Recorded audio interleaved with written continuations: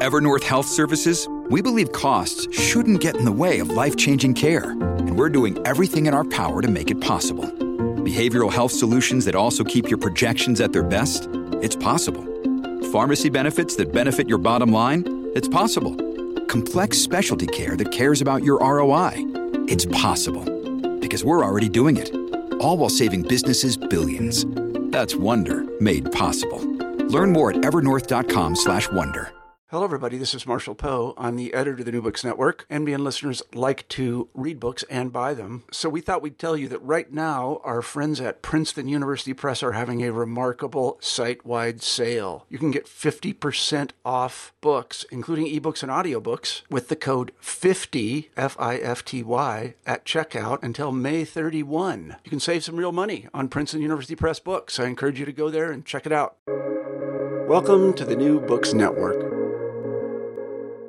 Welcome back to the New Books Network. I'm Keith Kruger, and today it's an honor and a privilege to be able to speak with Wei-Jin Chan, Chairman and CEO of PAG, a leading Asia-focused private equity firm. Previously, Wei-Jin Chan was a partner of the private equity firm TPG and co-managing partner of Newbridge Capital. Over 2 decades, Wei-Jin Chan has had a number of historic financial transactions that have returned billions of dollars in profits to his firm's investors.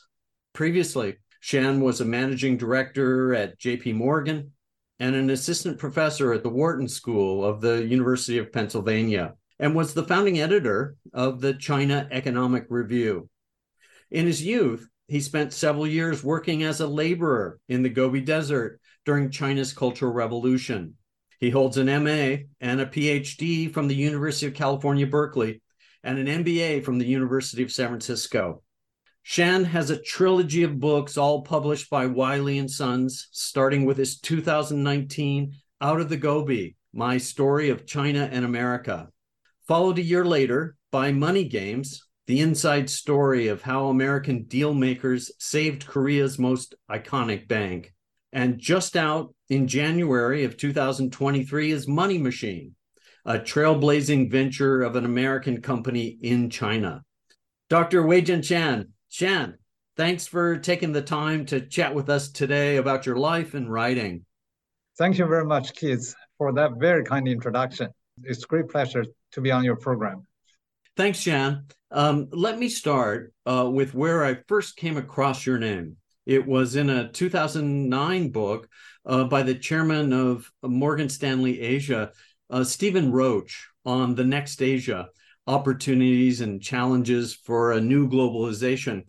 And I mention it because near the end of his chapter on Chinese rebalancing, there was a section called The Great Chinese Profit Debates, October 2006. In it, Professor Roach summarizes the differing opinions between the World Bank, where you had spent some time on the bond desk, and your own thoughts at the time, which were outlined in arguments put forth in a number of reports and journal articles by both you and the bank. The oversimplified account would go something like this. The World Bank, extrapolating from macro data, had argued that Chinese enterprise savings and profitability had soared in recent years, and concluded that China's investment boom was largely self-financed through internal enterprise profits rather than through the banking system. You countered, though, with an article in the Far Eastern Economic Review, rather provocatively titled "The World Bank's China Delusions," and that China's national income accounts biased conventional measures of profitability to the upside, thus obscuring poor returns on equity and misguided capital allocations by the banks. At this point in time, you were at TPG Newbridge, or Newbridge Capital, and firmly ensconced in a private equity career, having earned Professor Roach's accolades when he described you as long one of Asia's most successful investors, having consummated the takeover and sale of distressed Korea First Bank following the Asian financial crisis of 1998, and more recently, the only foreign investor to take control of a Chinese bank, Shenzhen Development Bank. You had not written your books chronicling the ups and downs of these private equity deals yet. In fact, Out of the Gobi was still over 10 years from publication. Can you share with us the significance of your disagreement with the World Bank at the time? Professor Roach had framed the debate a bit like a prize fight, with the World Bank in one corner and you in the other. Your 1-2 punch, so to speak, was concurrently publishing your commentary in the Wall Street Journal and extended argument in the Academic Journal. How does the metaphor sit with you today? Would you consider it a knockout or a win by points? Thank you very much for that question. I'm very surprised that you went back so far to uncover that particular debate. I was not trying to win points or trying to win a fight. I was simply a little concerned about whether or not investors would have a clear and accurate picture of China's economic growth model and where investors may or may not make their money by investing in China. You see, from my point of view, China's growth model was rather unique. It was driven, especially at that time, we're talking about 2006 when this debate took place, and that was, of course, 17 years ago. At the time, China's growth was very much driven by fixed asset investments, which represented about 45 to 50% of China's GDP. No other country at any time in history, at any stage in their industrialization process, has invested even close to 35% of GDP. But China has been able to invest, even today, about 45% of GDP every year, propelling very rapid economic growth. But that growth model has created one particular issue, that is overcapacity in many different industries, to such extent that even though there's a growth, because of overcapacity, because of overcompetition, the profit margin is very thin. I like to present a graph to many of my investors a few years back. Back in 2014, I think, I showed the graph that shows there is one curve between 1992, the end of 92, that is between 1993 and 2014, in about 20 years, the Chinese nominal GDP grew 24 times in about 20 years.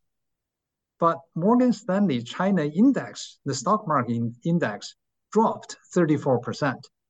Think about it. Typically, of course, there's no strong correlation between economic performance and stock market performance at any given moment. But over a long 20-year period of time, you would expect some positive correlation, right? You would expect that if there's a high economic growth rate, the stock market should also go up. But in the Chinese case, nominal GDP went up 24 times, and then the stock market index dropped 1/3. Why is that the case? It's because of overcapacity in almost every industry that you can think of. Steel industry, China produces more than half of the steel output in the world today. Cement, more than half.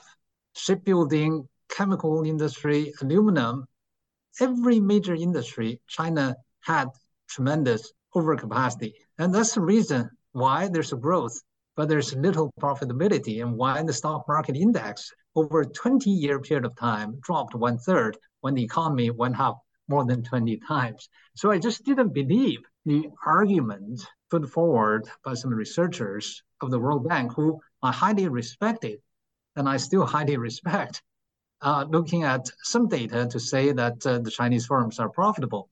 That's not the case. And simple as that, I just wanted to make that point so that investors would not invest in sectors saddled with overcapacity without much profit, but to focus on those sectors where there is profitability. The reason that China was able to invest so much, is still able to invest so much, is because China uniquely has the highest savings rate in the world. No other country has this high savings rate at about even today, 45% of GDP, but at that time, about 50% of GDP. Wow. No, thanks for sharing that. And I can give you another data point, which is along the same lines. So between 2011 and 2013, in 3 years, China consumed 6.6 billion metric tons of cement. In the 20th century in the United States, between 1900 and 1999, America consumed 4.4 billion tons of cement. So China consumed 1/3 more cement in 3 years than America did in 100 years. And that's the extent to which China was building capacity at the time. That's a good metaphor there, the concrete nation. Well, let's move on. Your first book, Out of the Gobi, My Story of China and America, was published in 2019 by Wiley, as I mentioned. Janet Yellen, currently Secretary of the United States Treasury, wrote the foreword for the book, noting that she first met you in 1982 at Berkeley. You were starting your PhD program in business administration, and she was your academic advisor. There is no higher praise or better introduction to your first book and the broad contours of your remarkable life. I want to use parts of Yellen's foreword as prompts for questions to give listeners a sense of the various episodes in your life as depicted in your first book. Janet Yellen writes, I was stunned to discover he had no formal math training. All the math he knew, he had learned by himself by candlelight. Can you talk to us about your lack of formal math training in particular, given its significance, especially in graduate school? As you recount some interesting episodes near the end of the book, the title was The People's Republic of Berkeley, where you talk about meeting your advisor, Yellen, and her husband, George Akerlof, then an economics professor who later won the Nobel, and both advising you, and they were concerned that you would encounter some difficulties, especially in economics 201A, which you wanted to take. Interesting as well, you mentioned the challenges of linear algebra relative to calculus, and in it, the Calculus A course exam, where you finish an exam in lightning fast time, well before the other students, and the student assistant who's invigilating the exam accuses you of cheating because you had a perfect paper. You clearly have a propensity for mathematical reasoning. How do you explain it? Is it more about hard work and study and less about a natural ability, or both? The reason I didn't read mathematics was because of the peculiar background I grew up in, and that is during the China's Cultural Revolution.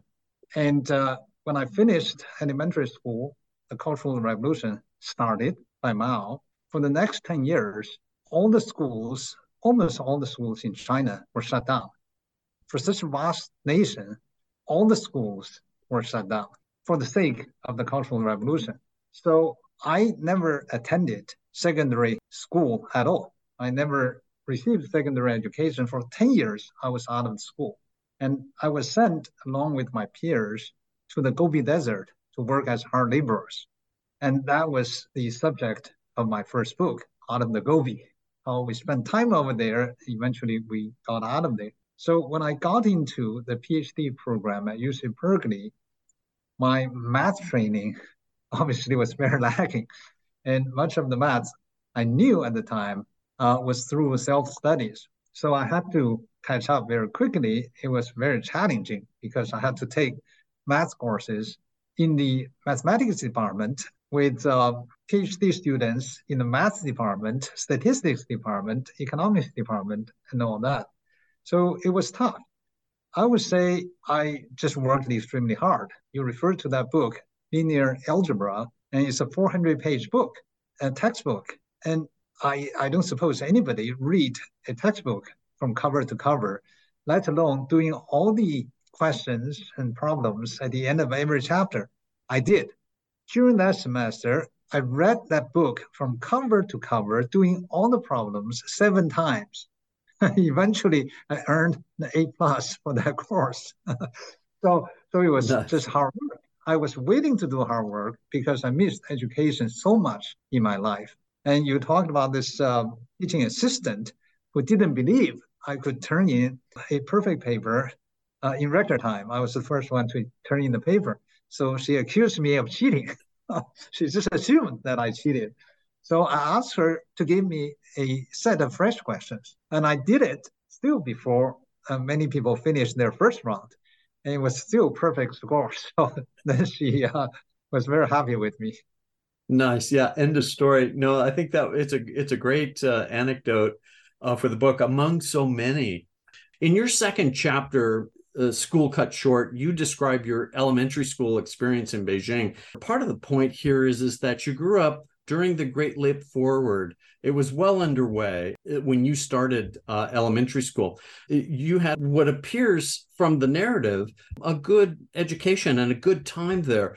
You're able to learn how to build radios by attending science camp. And this kind of foreshadows, I think, at points where you challenge authority at the grade school. It's a great chapter, and all of the way you have structured the chapters, you set the context with some related history as kind of a prequel, and then you continue the ongoing narrative, which people will find interesting and moving, as evidenced by the book's popularity since 2019. But I want to direct your attention to your real worry at the time as you finished up elementary school. Like any ambitious 12-year-old, in the spring of 1966, it was all about doing well on the upcoming middle school exams, because this was key, obviously, and still is, to a top high school and university placement. Yet, suddenly things changed, as you note in your third chapter, Storm of Revolution, because as you've mentioned, by that summer of 1966, you found yourself at the start of the Cultural Revolution. Unlike the Great Leap Forward's far-reaching famine, which you came to learn about later in life, the Chinese Cultural Revolution was front and center, canceling exams, and school was just the start. And well before you ended up in the Gobi Desert with your Army Construction Corps comrades, you found yourself, at least early on, caught up in the excitement, as would any teenager, suddenly freed of the restraints of study and Confucian control, family, parents, teachers. You were no longer subject to all of that. On your website, you posted a picture, among others, from October of 1966. You and your friends are sitting beneath an inscription by the Red Army commander Zhu De, commemorating a victory over the nationalist troops. Can you share a bit of the sense of camaraderie and courage that finds a smiling young boy? You look younger than your companions in the pictures, in the Jinggang Mountains of the Jiangxi province. Did you find that in some way it was kind of preparation for your mission to the Gobi Desert a few years later? Thank you, Keith. The exam that you refer to was not middle school exam, but exam to be selected to go to the middle school. I took the graduation exam for elementary school, but I was yet to take the entrance exam for middle school when everything was shut down for the next 10 years. So during that time, I followed a group of older friends to travel around the country, which was encouraged at the time. China descended into chaos. All the schools were closed. And not only that, Red Guards roamed the streets, destroying everything. And then everywhere, transportation became free. You could go travel all across the country by train, by bus. And at that time, nobody could afford airplane. There were no basically air travel. Buses and trains were all free. So I just followed a group of friends who were about 4 years older than me to travel across the country. As a teenager, or barely a teenager, I was yet to be 13. I must say it was exhilarating. I was no longer under the watch of my parents. I left Beijing. I was traveling around on my own with some friends with very little money in my pocket. And I was seeing the country. It was quite exciting. I never thought a few years later, I will be sent into the Gobi Desert. So the idea that I was preparing for something never occurred to me. Yeah, no, that's interesting. And thanks for sharing that. But if you think about it, yeah. for a vast country like China, at that time, all of a sudden, all schools were closed and they would remain closed for the next 10 years. How much waste of human resources that so-called Cultural Revolution brought about, right? It was my generation, I think, can correctly be described as the lost generation, because I would say 99% of my peers never went back to school after the Cultural Revolution started. For 10 years, there was no schooling. And after that, 99% of the people were not equipped to go back to school. They never studied. So think about the waste of talent and resources for the entire nation when all schools were shut down for such a long time. So my generation is truly a lost generation. I'll give you an example how lost we were. In China today, the college-age students, 50% go to college. At that time, 3 out of 1,000 eventually got college degree. That is my generation. I went to the United States in 1980.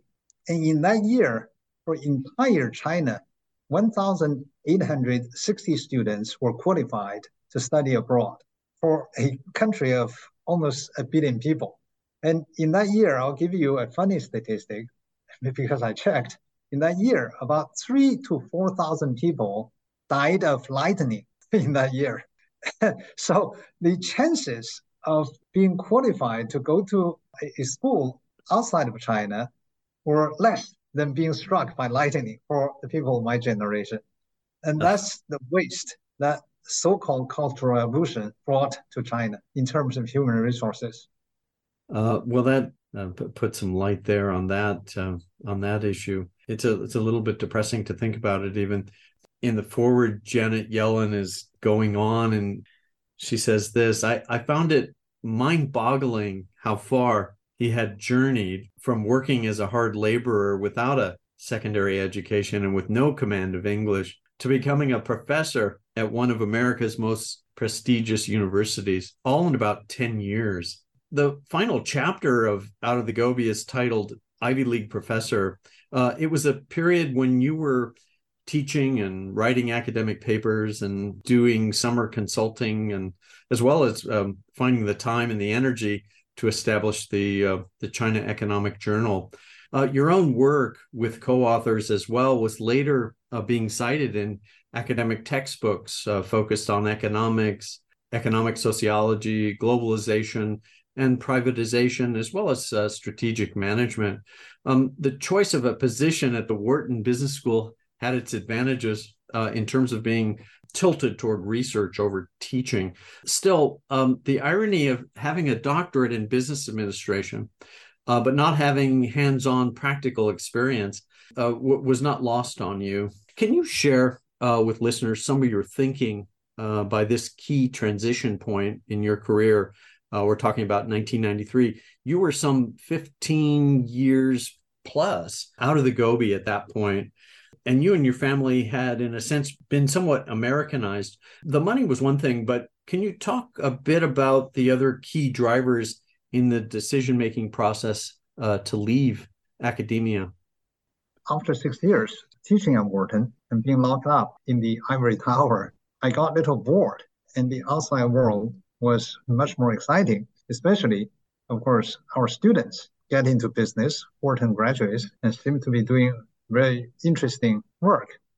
But there was one turning point, and that was China. I came from China, grew up in China, went to America, got my education, became a professor over there. But there was some very profound changes happening in China around that time. You know that China went through this June 4th Tiananmen Square incident in 1989. Subsequently, economic growth rate came down quite significantly to about 4 or 5%.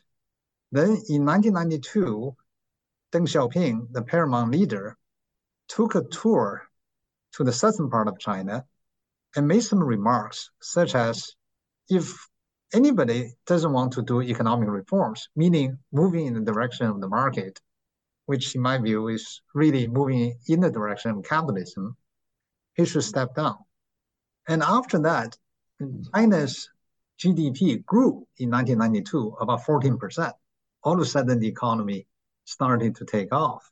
So American multinationals started to look at the China market with a keen interest. American major investment banks also went to China, went to Hong Kong, went to China to exploit the potential of that market. And people need people like myself who understand American business, who understand how China works. So I was approached by a senior person by name of Tad Bizak at JP Morgan, and he just made me an offer I felt I couldn't refuse. Of course, the money was part of it, but the idea was to move to Hong Kong and to try something completely new, which is called investment banking, which I never touched before.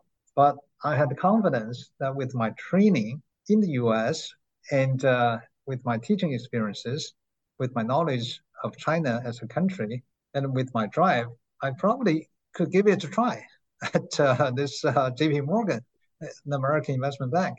So I was very tempted, and eventually I made a decision to accept JP Morgan's offer, and that's how it happened. Yeah, no, it's interesting, and we compressed a lot there, but we're not really here to summarize the book. And Out of the Gobi really needs some time and attention. There's quite a few chapters. You do bring up the other books, and there is a link to the trilogy. So just to kind of finish up here with the Janet Yellen foreword, she said this at the end. She said, "It is not only Shan's personal history that makes this book so interesting, but also how the stories of China and America merge in just one moment in time to create an inspired individual so unique and driven and so representative of the true spirits of both countries, particularly now. The people of both nations have much to learn from and teach one another." I hope that Shan's book will serve as a cornerstone in that ongoing conversation. The ongoing conversation that your academic advisor, Janet Yellen, refers to has suffered much since the change of leadership control in both countries over the last 10 years. It's not hard to agree with the spirit of her message. And I want to focus, though, on the idea of leadership, as just mentioned, and your 13th chapter in Out of the Gobi. And I don't think we'll be giving away too much, but the title of that chapter is called Brick Making the Ancient Way. In it, you come up with the idea of building a machine to manufacture the bricks your Army Construction Court work unit is literally making by hand. It's an interesting story on a number of levels, and I want to invite you to recount as much as you'd like regarding the challenges you faced. But it is the realization that you and your comrades come to about how good leadership makes such a difference that I'd like to ask you about. Do you feel like the imprint of that experience and recognizing the contrast between the morale and achievements, as you put it in that chapter, between the different Army Construction Corps companies, was later of some value in terms of your management choices as a private equity professional? And for that matter, does it inform your own leadership style and the decisions you make these days as a CEO of PAG? Not directly, but indirectly, of course. What I describe in the book is that I was a bricklayer along with my peers. Making bricks is among the hardest jobs I have ever done. It was backbreaking. You have to dig out a lot of sand. You have to mix clay with sand, with water, and then you will have to use a mold to create bricks, dry them up, then move them into a kiln, very big kiln, taking tens of thousands of bricks at one time. And then you couldn't sleep. You have to burn that kiln for about a week in order to make bricks. And at the time, I was thinking that if there was a machine to make the bricks, it would save a lot of our labor and make our job much easier. In order to explore that idea, we went to a different place where they did have such a machine.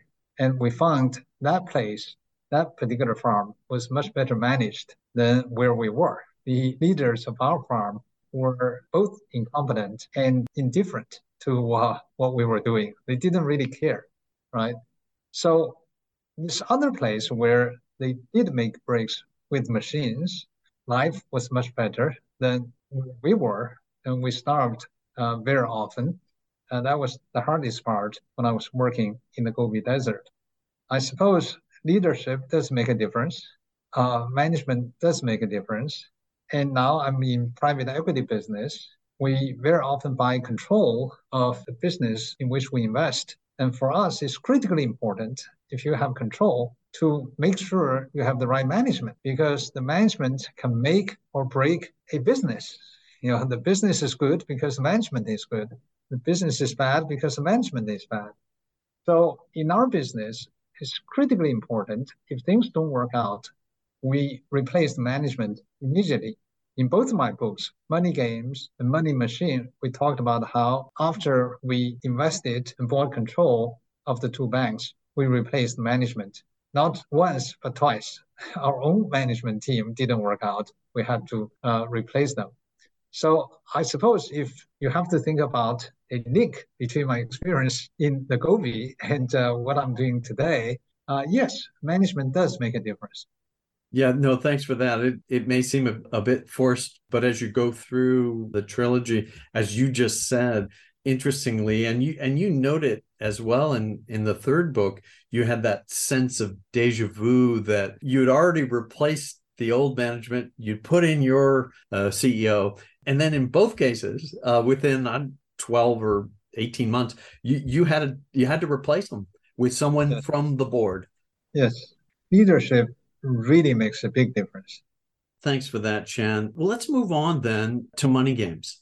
You've already mentioned accepting a position at JP Morgan. You cover this period in more detail in the first chapter of your second book. You choose to work in investment banking over consulting. Can you share a bit about some of the challenges you encountered with a firm that eventually closed down its capital markets operations in Hong Kong not long after the Asian financial crisis?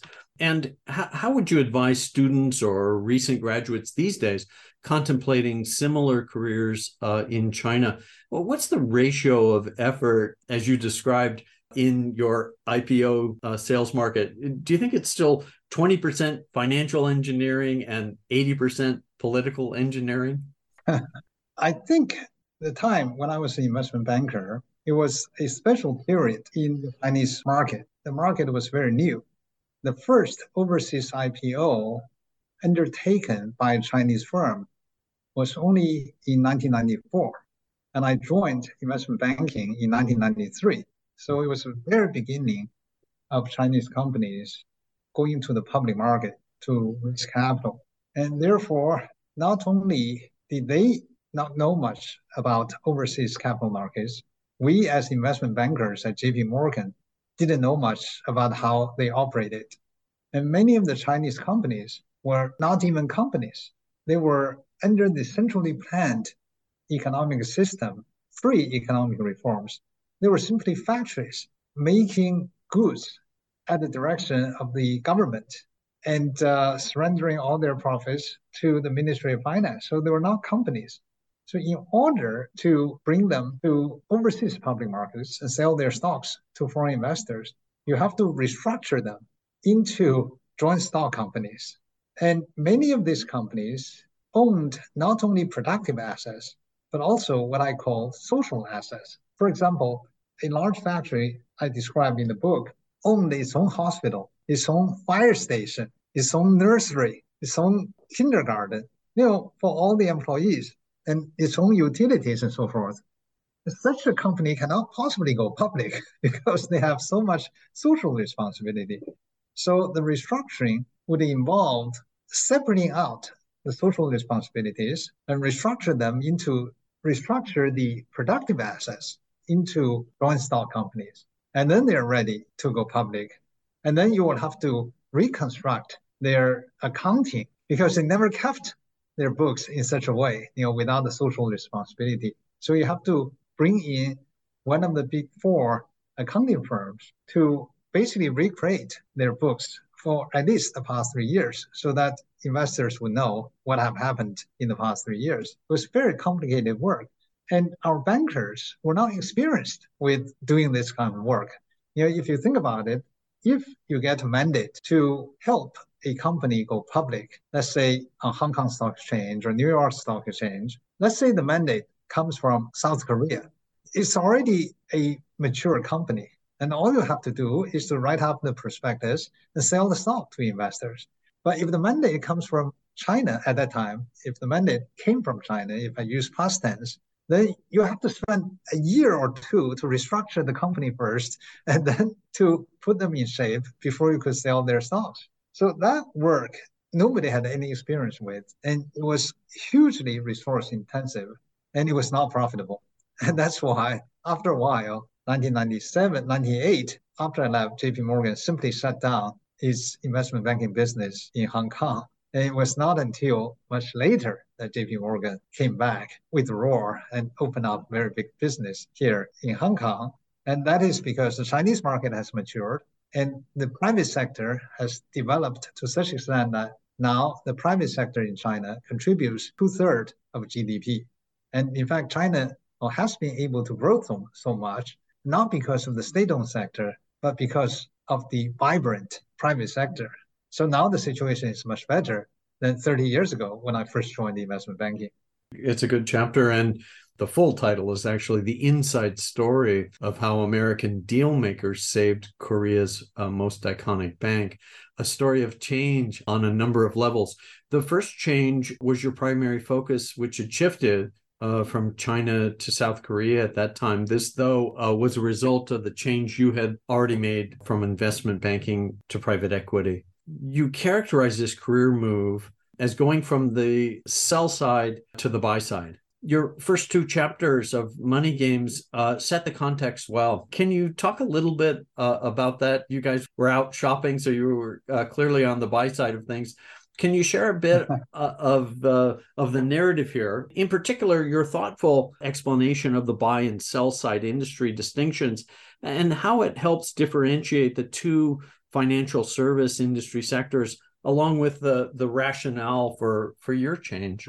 My second book, Money Games, is about the outfit of TPG. At that time in Asia, it was called Newbridge Capital. Later, we rebranded the name to TPG Asia after we integrated Newbridge Capital into TPG. During the Asian financial crisis of 1997, many banks in Korea failed. And we went into Korea and bought what used to be the largest bank in the country called Korea First Bank. So the book is about that story of an American firm buying control of a nationwide iconic commercial bank in Korea. But the setting that story took place was the financial crisis of Asia in 1997. And during that crisis, just to give you some sense of how severe the crisis was, in 1997, Korea's stock market dropped 49% in value. And Korean won, the currency, dropped 65.9% in value against the US dollar. So the exchange rate weakened so much that it lost 65.9% of the value. So in US dollar terms, the Korean stock market lost 85% of its value in 1 year. And as Korea was in crisis, IMF, International Monetary Fund, and World Bank provided Korea with a rescue package because Korea was running out of money.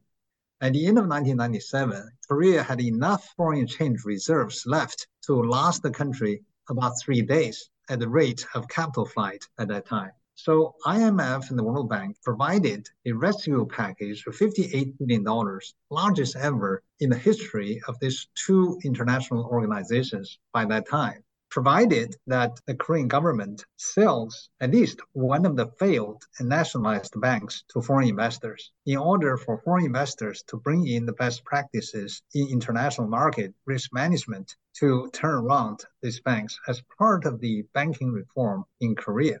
So in that year, I was first with JP Morgan. And JP Morgan, as an investment bank, helps issuers or companies to sell themselves. If you want to raise money in the stock market, you sell stock shares to investors. So the investment bank is considered to be on the sell side because you sell your capability to your client, and your client will have to raise capital in the market. So sell stocks. So you help sell your client. And that's why investment banks are considered to be on the sell side. Private equity investors buy assets. They make investments, they buy assets. So private equity is considered to be on the buy side. And in the financial crisis, as what happened in 2008 in the United States, when Lehman Brothers failed, a number of financial institutions failed. Washington Mutual, as you remember, also failed. AIG was in great trouble. Even Goldman Sachs had to raise capital from Warren Buffett at very high rate, that is very expensive capital. So in the financial crisis, the sell side, the market froze. If you want to sell shares, and nobody would buy it because everybody was in panic. Think about 2008 when Lehman failed, right? If you want to sell stock of Lehman or anyone, the market froze. You couldn't do it. On the other hand, the valuation, the value of assets in a crisis will come down so much that if you're an investor with cash, then it becomes a buyer's market. So in the financial crisis, it's not desirable to be on the sell side. It's more desirable to be on the buy side. On October 23rd, 1997, in the middle of Asian financial crisis, Hong Kong's stock index lost 16% of its value in one day. And that was when I decided the sell side would have no business to do in the foreseeable future, and I should quit investment banking. Whereas the buy side, if you have cash to buy assets, would become very attractive. And I decided on that day, October 23rd, 1997, that I would quit JP Morgan and join Newbridge Capital, which was affiliated with TPG, to become a private equity investor. So that's what happened. Yeah, and it's fitting that you were out shopping with your wife, Yes. right? And you describe that well in the book. If you were to return to academia to teach a course on the Asian financial crisis, what would you want your students to understand about its causes, its contagion-like spread, and among other things, the importance of establishing a phrase you use later, a credit culture? If you think about Asian financial crisis of 1997 and the so-called global financial crisis of 2008, with the collapse of Lehman Brothers, when I say so-called global financial crisis, because that financial crisis didn't affect Asia so much. It affected the United States, it affected Europe. Many banks failed in America and Europe, but none of the banks failed in Asia during that period of time, 2008 and 2009. That was because Asia, 10 years ago, went through the Asian financial crisis. Their banking system got restructured and became very healthy. So when 2008 came, they were all resilient and none of them failed. So here's the lesson. If you have a market where there's too much debt and where there's not enough equity, and then the economy is prone to get into a financial crisis, as happened in Asia, as happened in the United States in 2008. And if banks overextend themselves and their customers cannot pay back their loans, then banks started to fail. So in 2008, it was the housing crisis. Customers or households were not able to pay back their mortgages. That triggered off the housing crisis and therefore brought down many banks. So the lessons learned is that banks will have to be very well capitalized, and banks will have to be very careful to choose their customers to lend only those who are capable of paying back the loans. So when I describe culture, credit culture, it means that banks would only make loans to good credits or those people, those companies are capable of paying the money back. And if you ignore that rule, then you get into trouble sooner or later. So in Korea, we helped build credit culture. And in China, in my third book, talked about how we helped build that credit culture. And the only way to prevent financial crisis is to make sure that the banking system is sound, and that is they don't make bad loans and they're well capitalized. So there's linking threads in these Asian financial crisis and as you say, it's not really fair to say it's a global financial crisis. Somebody coined the term called the Atlantic financial crisis because it only affected the United States and Europe to a large extent, but not so much to Asia. Can you share some of your thinking at the time with regard to the potential of the deal, and that is Korea First Bank? You were bringing some past private equity experience, the team was, with banks, and that would include David Bonderman's experience. And that provided the motivation and the model from which to begin to maneuver and to negotiate for a bank that, as you put it, was insolvent many times over relative to its capital base. Is that a fair way to put it? And how were you thinking at the time as you were getting started on your career on the buy side? Well, typically for a good bank, the capital ratio, and that is ratio of capital to its loan assets, to its total assets, roughly speaking, the capital ratio required by regulators at that time was 8%. And the non-performing loan ratio is typically less than 1%, or say 2%. Many Korean banks failed, including Korea First Bank, because the non-performing loan ratio or bad loan ratio was too high, 30%. If your capital is 8%, if your bad loan ratio is 30%, you know you're insolvent many times over because you lose much more capital than the capital that you have in the bank. That's what we meant when we say the situation was very dire, the bank failed, and it was insolvent many times over. So it was risky business to consider to invest in. Yeah, thank you. And you bring that up and I think develop it quite well in the book. And the book outlines the back and forth of the negotiations to help close the deal and to help Newbridge Capital establish a majority stake in KFB, or Korea First Bank. And in a way, it could be written up as a study of the politics involved when the tensions of this kind of illiberal nationalism meets this more liberal globalization, if that's a fair way to put it. But it complicates this whole private-public sector interest tension that seems to collide. And there's kind of cross currents in the book, not to mention the strategy and tactics involved in the actual negotiating table itself. That said, the union of KFC and Newbridge Capital was finally consummated in December of 1999, as you note in The Final Sprint, which is chapter 13. But it was hardly the end of the story. And that's the beauty in some ways of Money Games. People really do get a feel for the ups and downs of this process. There was a journalist on the ground in 2000 by the name of Donald Kirk. The title of his book that he wrote in 2000, Korean Crisis, Unraveling of the Miracle in the IMF Era. Kirk notes no foreign interest had actually taken control of a Korean bank. Newbridge Capital and government negotiators quickly bogged down in talks on Korea First Bank's debt load, deadlocking on selling back non-performing loans to the government. Wei-Jin Chan, managing director in Hong Kong for Newbridge Capital, spearheading the deal, negotiated with a toughness shared by few, if any, of his adversaries. Were there times, do you think, where your personal negotiating style both helped and hindered the Newbridge position at the time? Yes. Sometimes when negotiation became too protracted, and sometimes when you felt that the other side was backtracking, it could be very frustrating. And sometimes you let that frustration bubble to the surface, which never helped in the negotiation situation. And eventually had to analyze why it was so difficult, government official decision.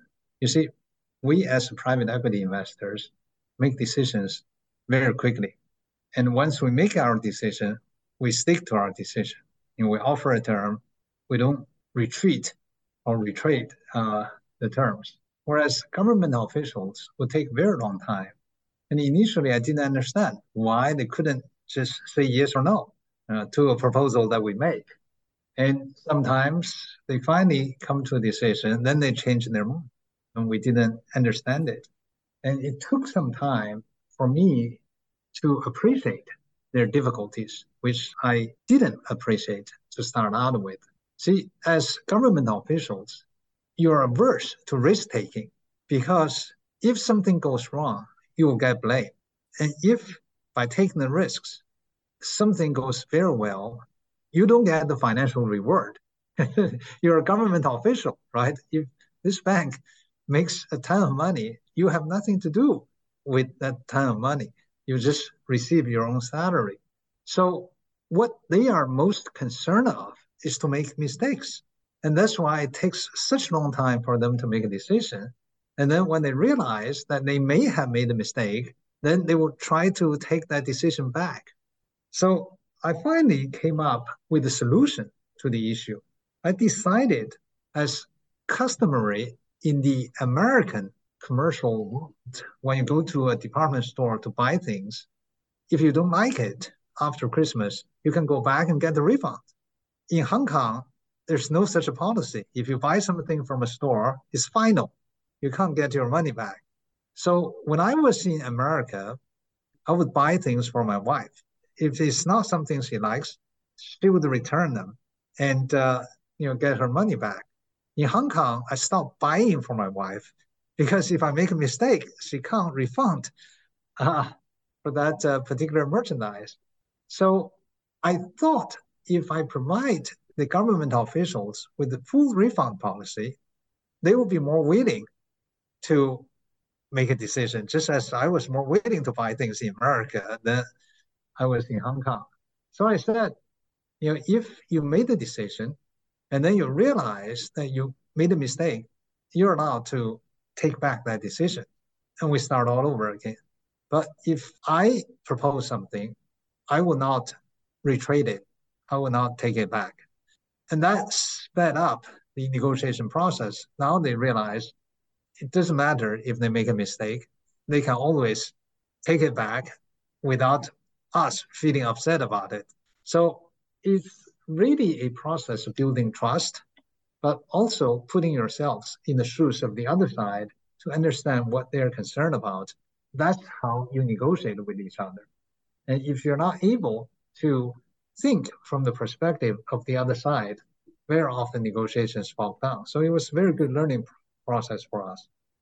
Yeah, no, that's interesting. Thanks for sharing all that. And I was just thinking how to finish off a thought from Kirk's book, because he goes on to make a point that I wanted to ask you about. And so let me, I guess, put it this way.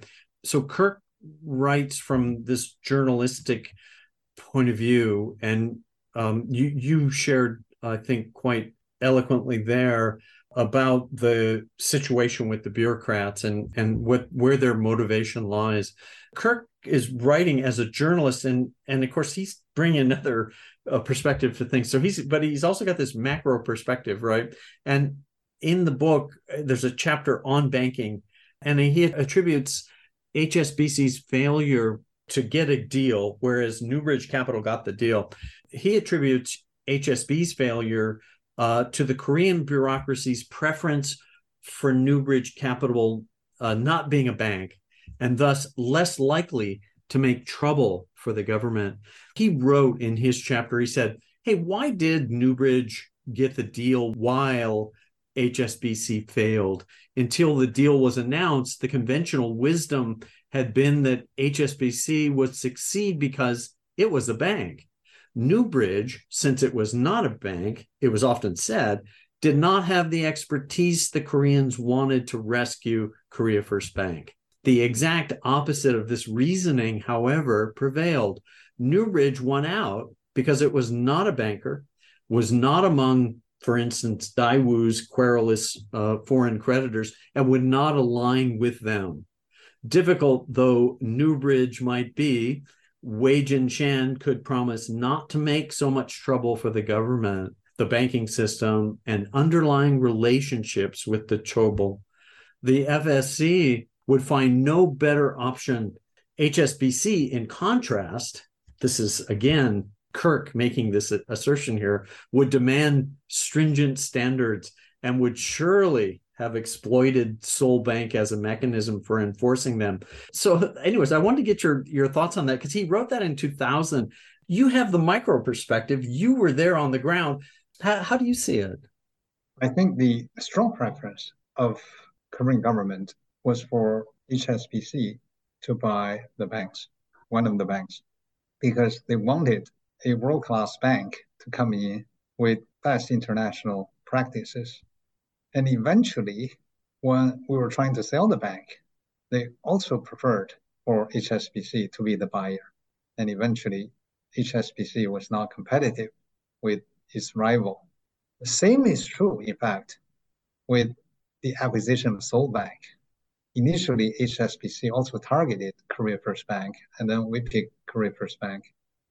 And then they targeted Seoul Bank, but they failed to acquire Seoul Bank. It was not that the government preferred a private equity firm.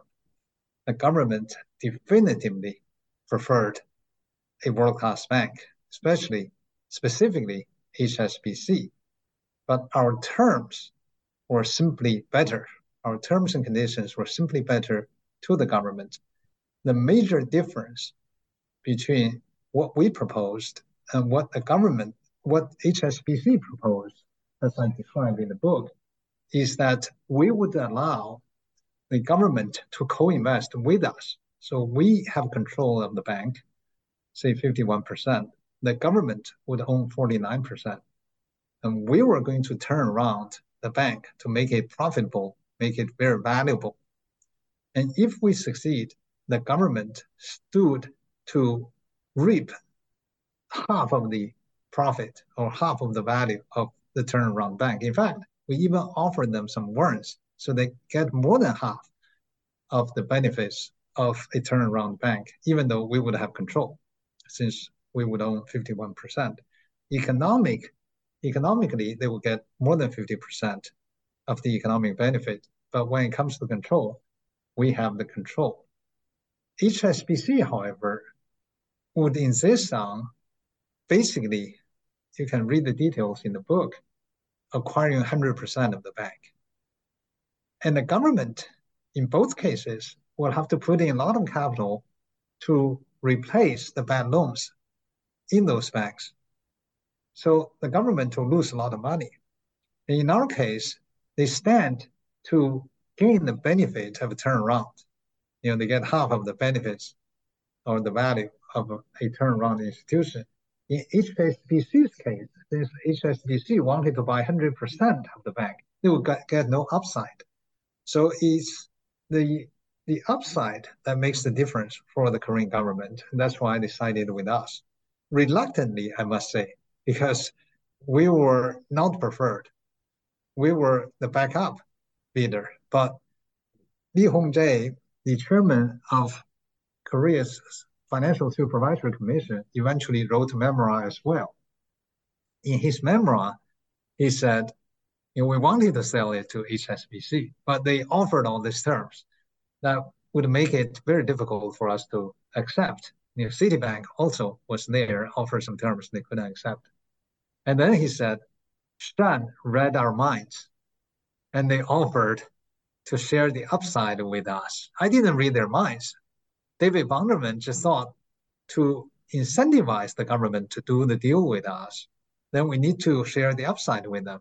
That was all. Yeah, so this is probably a good point to bring up. Number one, Kirk's assertion there wasn't totally accurate in the sense that you were a safer bet. He was doing some kind of logical speculation. He wanted to know. He didn't know what happened. Right. He was trying to figure out why the obvious choice was dropped, that is HSBC, why the Korean government went with this American private equity firm. And because of lack of information, he had to deduce, he had to try to figure out what happened. So he came up with this theory. The theory doesn't really fit with the reality, but it's a logical explanation from his part. Yeah. This is a good point, though, before we move and wrap up the second book. Private equity does kind of catch it in the press at times, or in academia, where there's this kind of barbarians at the gate perception of it. Whereas if you read Money Games or you listen to Money Games, because as I mentioned, the audiobook, I think it's David Schur or someone reads that quite well.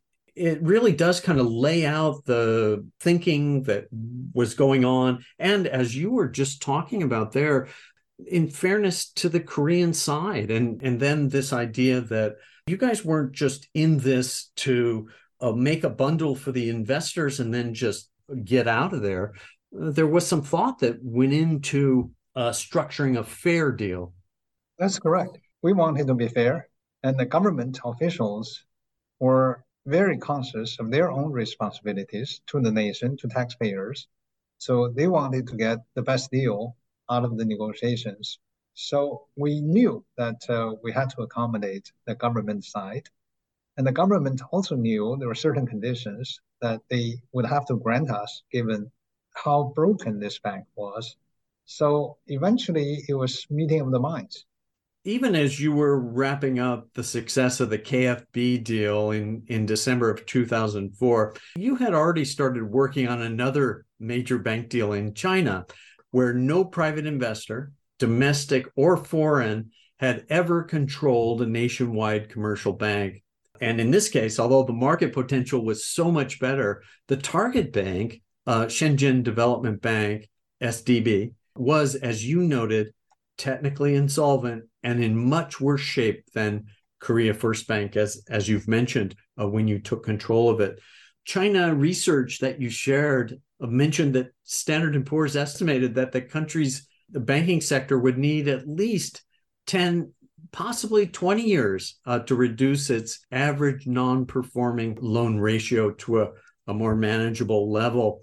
Can you give listeners a sense of where things stood in your mind with regard to KFB in Korea, and how that impacted your thinking with regard to making a decision to move forward on the Chinese bank? You're referring to my third book, Money Machine. The subtitle is A Trailblazing American Venture in China, describing how we at Newbridge Capital, which was later renamed as TBG Asia, acquired control of a national bank in China called Shenzhen Development Bank, SDB. The fact that we had the experience in Korea to turn around a troubled bank really gave us the credentials to buy a troubled bank and try to turn it around, restructure it, and rebuild it. You see, by banking regulation in the United States, a private equity firm is not allowed to buy control of a commercial bank. By the Bank Holding Company Act of 1956, no non-bank institution can buy control of a bank defined as more than 25% of the shares of a bank. And in the United States, none of the banks is controlled by a particular industrial firm or private equity firm because that's not allowed by law. And that's true for many countries. And in China, a single foreign investor cannot own more than 20% of a bank. And that investor has to be a qualified financial institution, which does not include private equity. And all the foreign investors combined could not own more than 25% of a bank. So ordinarily, a private equity firm like ours would not be able to buy control of a bank, either in China or in the United States. But as you note, you just read a little passage from my book, Chinese entire banking system was very troubled. The bad loan ratio for the entire banking system was about 30% in 2002. And the total amount of bad loans represented about half of the GDP of China, half of the GDP of China. That's why Standard & Poor's, which is international credit rating agency, estimated it would take China 10 for as much as 20 years to reduce the bad loan ratio to 30% to a more manageable 5%. And this was 2002. If their prediction had come true, then China would still be resolving its bad loan ratios today, 20 years later, right? But China was very keen to reform its banking system under the Prime Minister Zhu Rongji. And they also saw how Asian banks during the Asian financial crisis got into trouble, and then all the other Asian countries eventually restructured their banking system. China was spared from Asian financial crisis because the Chinese market, capital market, was more or less closed. So there was no capital flight. There was not much foreign capital, and therefore there was not much capital flight during that period of time. But the problems plaguing the Chinese banking system were similar to those plaguing the Korean banking system. A lot of bad loans, undercapitalization, and so forth. So China itself was trying to restructure and reform its banking system. And that's where the opportunity came. So some people saw our experiences in Korea and identified this particular very troubled bank and suggested that we buy control of this bank. And the rest of the story, of course, I describe in the book. By the way, at the time, we were very reluctant because we didn't know how much risk there was going to be, whether or not we were going to lose our shares. So here you were still managing the KFB deal in Korea. Well, that is, you hadn't exited the deal yet, albeit with Robert Cohen's expertise on the ground. He was the CEO or the second CEO that you had hired. That in a sense is a story in itself, and I think readers will benefit a lot from that particular part of the book, among others. So you're juggling these multiple projects. Your metaphor is a money machine, hence the new title, and you've mentioned it. Your second chapter title, A License to Print Money. Can you explain why this new opportunity appeared to be just that? How did you present things to Newbridge's investment review committee when you were selling the deal to them? At that time, we had not made the decision that we definitely will make the investment. We just wanted to explore the opportunity to see whether or not there could be a deal. This was before our due diligence. So we were yet to figure out how troubled, how broken this bank was at the time. But at the same time, we were very interested to look into it because, as I mentioned, either in the United States or in China, for a private equity firm to get into commercial banking is almost impossible by regulation, right? So the entry barrier is very high, and to get a license is almost impossible. Circumstances were very special at that time because China was going to reform its banking system because this bank was very broken, and therefore we possibly could be allowed to look into investing and to buy control of this nationwide bank. We thought that was a very rare opportunity, even though we were yet to check out this opportunity. So that's number one, license. And the second point is, in a competitive market like the United States, like here in Hong Kong, the interest rates are set by banks. And if you lend at an interest rate too high, then customers will not borrow from you, and they will borrow from a competing bank which offers a lower interest rate. And if your deposit interest rate is too low, then people will deposit with other banks, not with you. So it's very competitive. And banks make money on the difference between lending rate and deposit rate. That margin, that what we call the spread, is how banks make money. Typically, in a very competitive market, it's very thin. It's like 1% margin. Your lending interest rate may be 5%, and your deposit interest rate may be 3%, but then there's 1% cost, to operate the bank. So your net margin is only about 1%. In China at the time, interest rates were controlled by the central bank. You couldn't lend as a bank at the interest rate below a certain level, and you couldn't take deposits at the interest rate above a certain level. So the spread is very fat. It's about 3.5% to even 4%, no matter how much competition there is. And that's very, very special. So that's what I mean by this is almost like a license to print money because your spread is guaranteed by the central bank. The catch is if you make bad loans, if you throw money away, then it doesn't matter how much spread there is, right? You're not going to make money. So we will have to bring in a risk management system to make sure that we don't create new bad loans. So on one hand, we thought it was a good opportunity to look into the possibility of getting this license to print money. On the other hand, we didn't know how big a hole there was already there, capital hole, because they made so many bad loans, and whether or not we'll be able to dig ourselves out of that hole if we bought control of this bank. So it was a dilemma, but before we checked it out, we would not know. And the story of this book is about how we were fighting on one hand to be allowed to look into this opportunity. On the other hand, we were very reluctant to commit ourselves because we're afraid of stepping into a black hole. So it seems at the time that we were very troubled by the possibility of losing the deal. And we were also very troubled by the possibility of doing the deal. Which is all the more incredible coming as it does as the follow-up to the KFB deal in South Korea. It's not hard to understand why Harvard Business School published it as one of their case studies in finance, including a second one that deals with the rights issue that you had some trouble that you outline in the book, trying to raise capital. You were restructuring the bank and dealing with the non-performing loans and at the same time trying to incentivize the bank employees at all levels.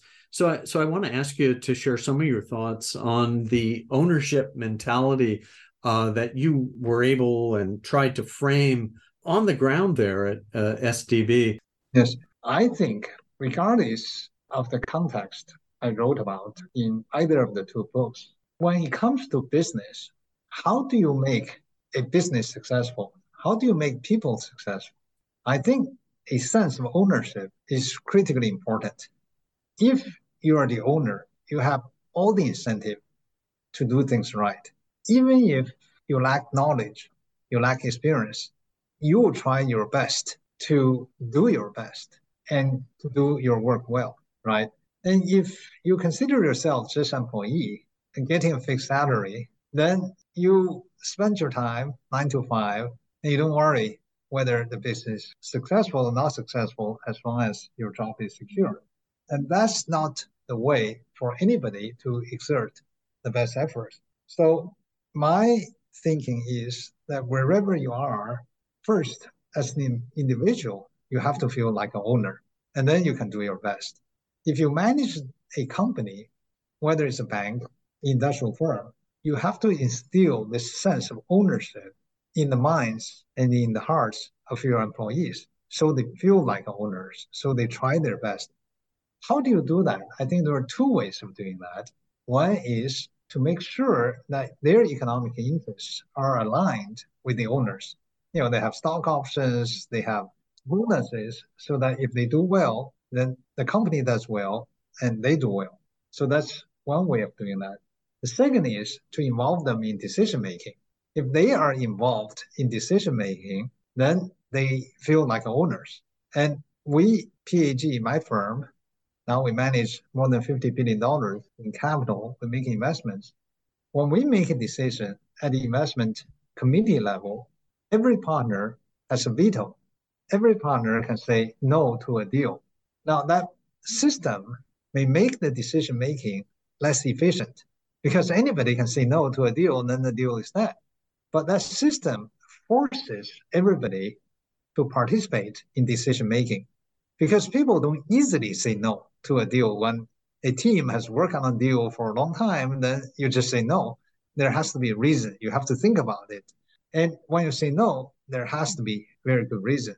unanimous decision-making means that if anything goes wrong with this particular deal in the future, we don't point fingers at each other because we all participated in decision-making. That's what I call instilling a sense of ownership, because you participated in decision-making and you make decisions like owners. So incentives and participation in decision-making would create a sense of ownership among your human resources, your employees. And that's the best way to maximize the value of the business. Thanks for sharing that. Shan, it really was a pleasure to finally talk with you, and appreciate you sharing your time with us about your remarkable life and all the books published by Wiley & Sons. Your 2019 Out of the Gobi, My Story of China and America, available also as an audiobook. Followed in 2020 by Money Games, the inside story of how American deal makers saved Korea's most iconic bank. Also, again, a really thoughtful and well done audiobook. And your latest, just out, Money Machine, a trailblazing venture of an American company in China. Shan, thanks again. Well, thank you very much, Keith. It has been a pleasure. Thank you.